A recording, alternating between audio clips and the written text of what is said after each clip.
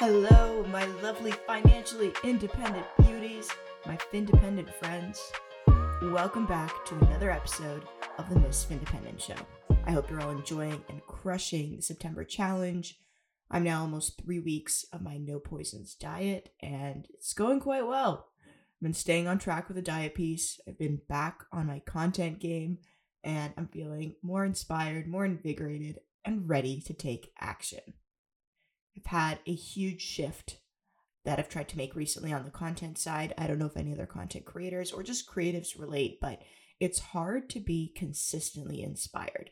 It's hard to find ideas daily to create and bring to reality. But then I heard this interview with Pharrell, and I'm going to play it for you guys in a second, and it really spoke to me. Don't stop making music. Make the music. Don't stop making music. Don't think that you're gonna hold off, because let me explain something to you. Creativity is not coming out of you. Creativity is like the work of the universe. The universe, that's why they call them universities. The universe is a library. I was just telling somebody this yesterday.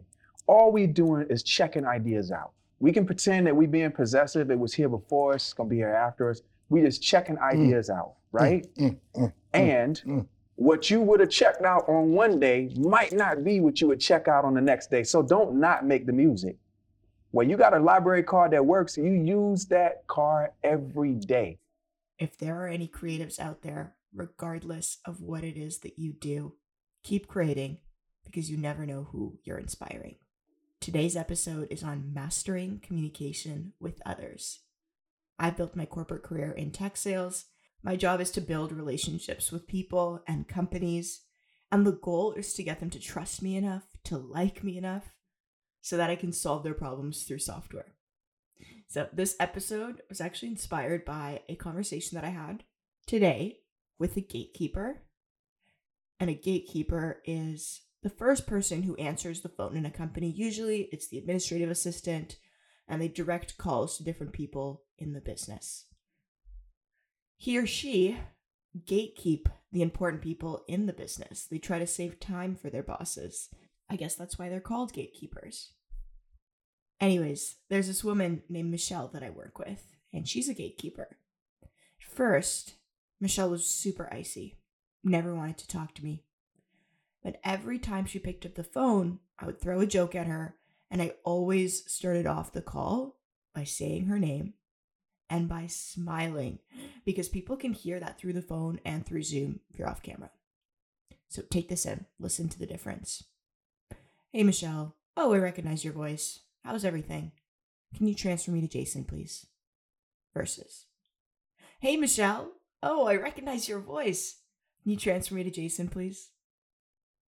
Which version do you think Michelle's going to respond to?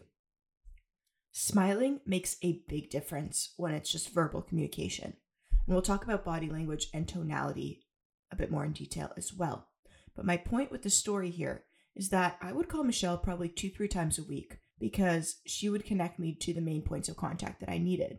And because I remembered her name and addressed her by it, she gave me so much information that she wouldn't have otherwise. Like, I talked to Michelle like a close friend of mine because I needed her to trust me. I needed her to like me, and she would take messages for me. She would help me out. So Michelle ended up telling me that this Jason person that I was building a relationship with ended up resigning, and she told me who was going to replace him. This kind of sucks when you're in sales because you spend months trying to build rapport with someone, and then when they leave, if you've got a good relationship with them, that's like months of work gone. But Michelle told me some inside gossip, the inside scoop, and all I had to do was ask. So when I was on the phone with Michelle, I said, Michelle, who do you think is going to replace Jason?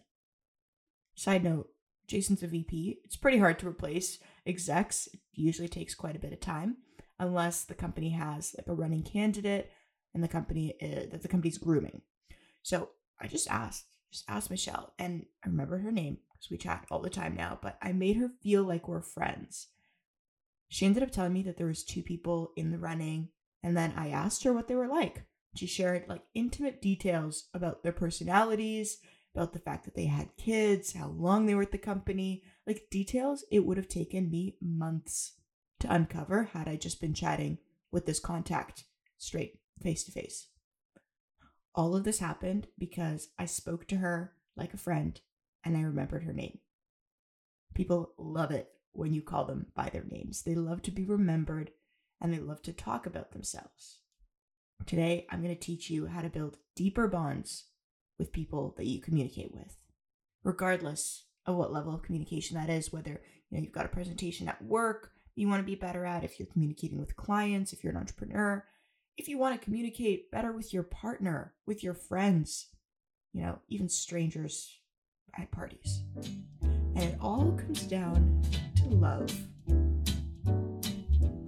L is for the way you look at me. Love is an acronym. L is for listening, active listening. Listening to hear the person, to understand, not to respond. It's very different from listening to respond. And it's so hard because when someone's talking, we're thinking to ourselves, okay, what do I say right now that's going to make me sound smart, intelligent, confident? Like I know what I'm talking about if it's a work setting. Or you want to deliver something that you think they're going to want to hear if it's a relationship or a friend. Listening to what the person is saying is hard. But here are some tips. First, you need to be cognizant of the fact that men and women communicate differently. What I learned a lot about body language, is I noticed that when women communicate, they want to be facing each other. I don't know if biologically this is because like back in the day in our hunter-gatherer days, women had children in front of them, like in their lap, and then they would face other women and communicate, versus men were okay to be shoulder to shoulder or even back to back when they were hunting. That's just a theory of mine. I'm not a behavioral scientist, guys, okay? I'm not a sociologist by any means, but I do know that men and women communicate differently. And maybe that's why I hear women say all the time when they're talking about their partner, ladies, how many times have you heard your girlfriend say, he just doesn't really listen? And it's because he's not actively listening. He's not facing you when you communicate. So you might subconsciously think that he doesn't hear you. So men, if a woman is talking to you and it's important, square your shoulders so you match your shoulders to show that you're engaged in the conversation when you're communicating with a woman. The other thing that I love to do is to wait 3 seconds before starting to speak, to wait for someone to be finished talking. And the reason why I do this is you'd be surprised at how much more people reveal, how much more detail they add when you don't interrupt them or when you don't respond right away. So there's like that awkward silence. It's a second. It's not even awkward really, but the person that was speaking thinks that they need to keep on going and clarify and add more information. And you guys know I love the Machiavellian book, The 48 Laws of Power by Robert Greene. One of my favorite laws is always say less than necessary. Now, I don't take that as like gatekeeping information, but speaking less is so powerful. Pay attention to what someone is saying. Make eye contact. Try to listen without judgment. Even if you don't agree necessarily with what they're saying, even if you've got strong views, hold back your criticism. I struggle with this because I'm very opinionated. I've got strong views, but I try to let people speak first. And the reason why is maybe you learn something new, something about the person's motivations, about their thought process, about their background. It's going to help you understand them more and why they're saying what they're saying. And from an argument side, it helps you learn new information. So I always like to say, even though I have strong opinions, they're loosely held. So if I learn something new or I hear another point of view that might be a better argument than what I thought, I'll adopt that instead. Strong opinions, loosely held. Next is understanding. And that's the you, obviously. Showing the person that you understood what they said is so critical. Especially if it's an emotionally driven conversation, it helps them release that emotion, helps them feel heard. If someone says something that's important about how they're feeling, if it's a friend, if it's a coworker, I always try to clarify. So I ask them to tell me more about that. That's like my go-to line. Michelle, can you tell me more about these people that are in the running for Jason's role? And then she'll open up. Tell me more. Or if I'm going out with friends for dinner and one of my friends is telling me about how stressed she is at work, or she's telling me about her new job, tell me more about how it's going. People love to talk about themselves. After you clarify, you want to summarize what they said briefly. And again, it shows them that you heard them, that you truly heard, not like in one ear, out the other type of thing. I used to be so guilty of that when I first started digging into this topic. Clarifying and summarizing also gives them space to elaborate, where you can extract more information. Same thing as being silent for a little bit longer. And that helps you understand their motives if it's a corporate setting, or just more about the situation if it's like a family and friend. You also want to throw in some of those body language cues, some nodding, eye contact. All of these different things feel like you understand their perspective. And that leads me into the last point, which is V, or validate. You want to validate their emotions, even if it's a business conversation. Everybody has emotions. We're all just a bunch of blobs of matter trying to regulate our emotions all the time. And in a professional setting, we've just been trained to be better at regulating them, which is why people write, as per my previous email, instead of fuck off. If you want to be masterful at communicating, you're going to have to validate what the person is feeling. Maybe the person that's trying to get a hold of you to ask you for something has a lot going on at home, or maybe they're stressed and they have a deliverable due by end of day and they need something from you. But maybe you've already told them that you're waiting on someone else to finish pulling a report. You could call them and you could say, hey, I know you're probably stressed about the deliverable, but I need Mike to send me the data before I can put a bow on it and send you that final piece that you're waiting for. It shows them that you understand their position and that you validate their feelings of stress and the anxiety that they probably feel over this deliverable. Validating doesn't necessarily mean that you agree or even relate. Like maybe that person put off asking you for this report until the very last second, in which case, yeah, I'd be pretty frustrated. But you do need to meet them where they are in order to make the most out of the interaction. You're not going to email your coworker and say, I already told you, I'm waiting on Steve. Don't email me again. I'll send it as soon as I have it. Because you're going to have to work with this person again, probably, and you don't want to be known as the office bitch. So that's a little bit on active listening. Next, I want to get into the 4 different types of people you're likely going to communicate with. And it's a theory that every single person you communicate with is going to fall into one of these 4 different types.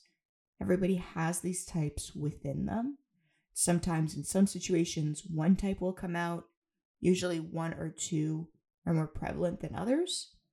And because people are constantly evolving, their personality types are going to change over time. So these types that I'm going to talk about are called the DISC personalities. Companies spend thousands of dollars in assessments to have their employees or even potential employees screened. I've definitely been screened as part of a job application. And my past 2 companies used different versions of this test, but didn't go into describing what each type is. They kind of just give you your assessments, and then they use them for their internal reasons to help your manager understand how to provide feedback to you.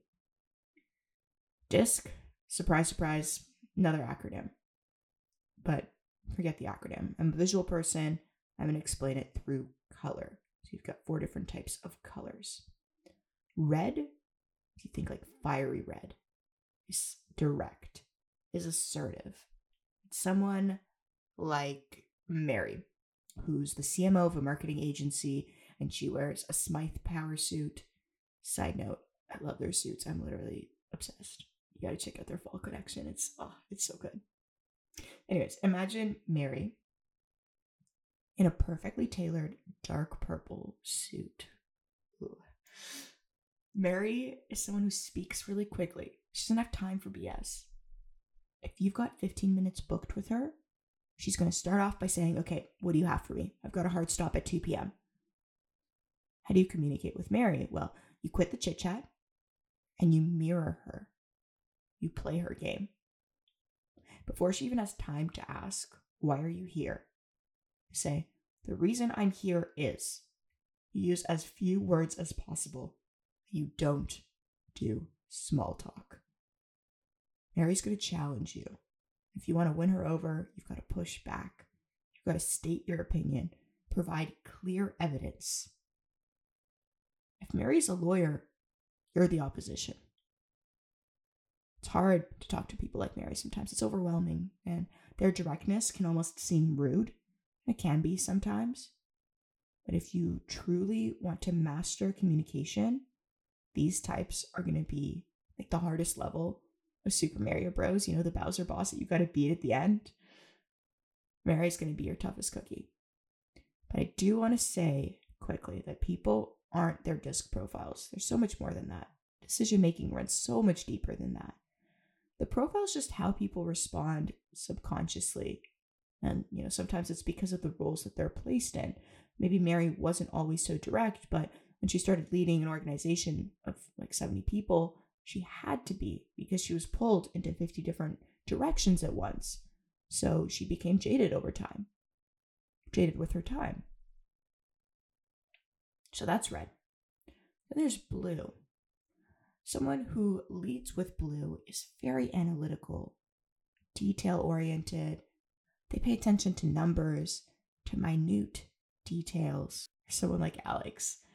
Alex works in real estate finance. He uses Excel without a mouse, and he makes decisions based on quantifying the impact. If the numbers don't make sense, he can't move forward with a decision. Mary might have been a made-up person, but Alex is my fiance.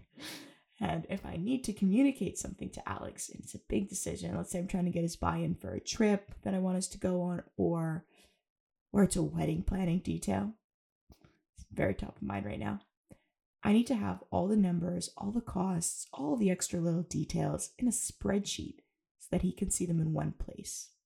I've got to have all of the numbers ready for him. Blue, people that lead with blue, they're a little slower paced. They need time to process the decision. And a lot of what I talked about earlier is mostly verbal communication. We can talk about visual another time. But how you communicate something is also very important, and I would say almost as important as what you say and how you say it. So the format that you deliver it in is important, especially with blues. But next we have yellow, like a sunshine yellow. Someone that leads with yellows can be very persuasive, very talkative. These are the kinds of people that can ramble on for hours, talk for hours without even realizing it. These are the people that can influence. These are the people that you instantly want to become friends with. And they're people like Jane, let's say. Okay, so Jane is a real estate agent. She's bubbly. She's always happy, always smiling. And when she takes you on showings, she tells you about her friends, about her weekend adventures, about, maybe even the people that she's seeing, her other clients. Jane is open, she's friendly, she makes you feel like you instantly want to connect with her. And if you want to communicate with Jane, you definitely don't use numbers. You need to be fast-paced, high energy, again, mirroring. And it can be exhausting communicating with someone like this if this isn't naturally you. But you definitely don't want to use numbers. Next and last, we have green, like a forest green. And someone that leads with green is also going to be a little bit more slow-paced when they communicate. For them, empathy, feeling like everyone's winning in a situation is important. They're very steady, task-focused, they're indirect. So if yellow is the opposite of blue, green is going to be the opposite of red. Someone that leads with green is going to be someone like, let's say, John. John works in client success. And if you want to effectively communicate with John, you need to show him that you care. You need to make him feel comfortable about the decision. Make him feel like he has a choice, like he came to it himself, and it's the best outcome for everyone. There isn't one color that's better than others. Because again, we have all these tendencies inside us. They come to light naturally when we communicate with others.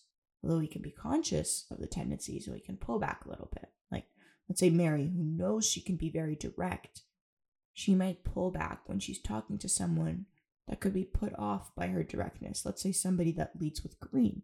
And in case you're wondering what your colors are, I'm sure based off that brief analysis, you might have been thinking about it, trying to figure it out. I'm going to link a test in the show notes. It takes like 3 minutes. I did it myself actually just to verify, but if you're curious, go into the show notes, click the link, and you can figure out what your type is. And if you're curious what mine is, I lead with a mix of red and blue. So I'm analytical and direct. Shocker. All right. We talked about love, how to build deeper bonds with the person you're communicating with. We talked about how to identify who you're actually communicating with and then tailoring your message or your delivery to match them. But what if communicating in general makes you nervous? Like, especially after the panini, social anxiety's been a real thing. And I feel it all the time too. Albeit a minor version of it when I'm on my rich mom walks and I can't decide if I want to smile or pretend I can't see the person that's walking towards me. You guys probably know what I mean. But if you've got a presentation or a talk or something that you're nervous about or excited, it's likely that your heart rate's elevated. And I learned this recently, but our bodies actually respond to fear and excitement in the same way. It's the same biological process. So when your hands start to shake, when you start sweating, it's because your body's releasing adrenaline or epinephrine. It's the same thing. So when you start to shake, if you're presenting, this is a little trick I learned in all of the expensive public speaking training sessions I did months before prepping for my TEDx talk. It's a breathing exercise. But instead of focusing on your inhales or counting your breaths, you essentially want to elongate your exhales. So you do this exercise 3 times. You inhale through your nose, inhale a little bit more, like you're taking a little sip of air, and 1 more, and then you exhale through your mouth. And you do this for 3 rounds. If you're presenting live, it's especially helpful. Don't do this when you're on stage or on Zoom and ready to go. Do it before, but do it because it helps you calm your parasympathetic nervous system. It helps get the blood flowing, and it helps spread that adrenaline throughout the body more vigorously. And body language is a huge, huge part of making you an effective communicator. And that's actually the next topic that I want to dive into. If you want to seem open and approachable, you want to avoid crossing your arms, especially crossing them in front of you. If you want to seem strong and confident, plant both feet on the ground. In yoga, we call this mountain pose. I don't know if you've ever stood at the base of a mountain and looked up, but every time I do this, I'm just awestruck. You look at this mountain and you're like, wow, it is so majestic, so bold. And when you're standing in front of an audience, you want to embody that because then you command respect. So you roll your shoulders back, you pull them away from your ears, turn your palms outward, you rotate your shoulders, and then you open and close your arms from that position when you talk. So if someone has their arms crossed in front of them, it means they're closed off.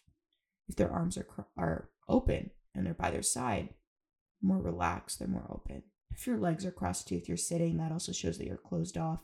If you're leaning or you're slouching, it shows that you're too relaxed and maybe not fully present. So be mindful of things like that, especially if you're on Zoom. You can also tell if someone's interested in what you're saying if you see their eyebrows raise quickly, like a little flash. Taking note of that, recognizing it, makes you more aware in that conversation. Eye contact's also a huge one. Most people think you need to have consistent eye contact, but that's actually a territorial sign. People make unbroken eye contact before a fight if they're trying to be aggressive. So consistent eye contact is a sign of aggression. So you want to look away casually, look up, like as if you're looking for the answer or your next thought above someone's head. And if you're meeting someone and it's face to face, the best way to communicate is to mirror them because people feel most comfortable when you're copying them. So it's a behavior that they're used to that makes them feel safe. So obviously you don't want to do it exactly, right? Because that would be weird. But you do want to mirror some of the subtle cues that they make. And the last one that I want to chat about for helping you master communication is helping you master feelings. Feelings are a big one to master if you want to communicate impeccably. You need to be able to control your emotions. And in reality, all that means is just understanding how you feel and understanding how your feelings are going to impact the words that you're delivering. Are you having a bad day? If so, are you projecting that onto the person that you're chatting with? Women get a lot of slack for communicating based off their hormones and being aggressive, at different times of the month. But I actually think that as a woman, we go through this monthly. So we're actually way more cognizant of how our hormones affect our mood than men. Either way, that awareness, that's critical. If you're feeling off, if you're having a rough day and you need to present or you meet with someone important, I would try to reschedule until you can get yourself in a better mind space. Because you might deliver something or communicate in a way that you're not going to be happy about after, that isn't optimal. You're not delivering exactly what you're trying to say. Actually, no, I lied. That is the last point that I want to make today. It's on intentional language choices. Think before you speak. Think about how your words are going to affect the person that you're speaking to, how they might react. If you email someone aggressively, do you think that's going to get them to work faster? Or do you think they're just going to be annoyed and frustrated and it's not going to motivate them at all? The way that you deliver information matters. The words that you actually speak, it's a pretty big part of communication if you ask me. And it's not always the words that you say. Sometimes it's the words that you don't say that are even more powerful. It goes back to that always say less than necessary rule. Say less. And on that note, I think it's time to wrap up today's episode. I hope you found it enlightening. And if you did, I'd love it if you shared it with your friends, with your mom, with your coworkers, anyone who you think is going to find value in it. Thank you so much for listening. Until next week, my lovely friend Pamela.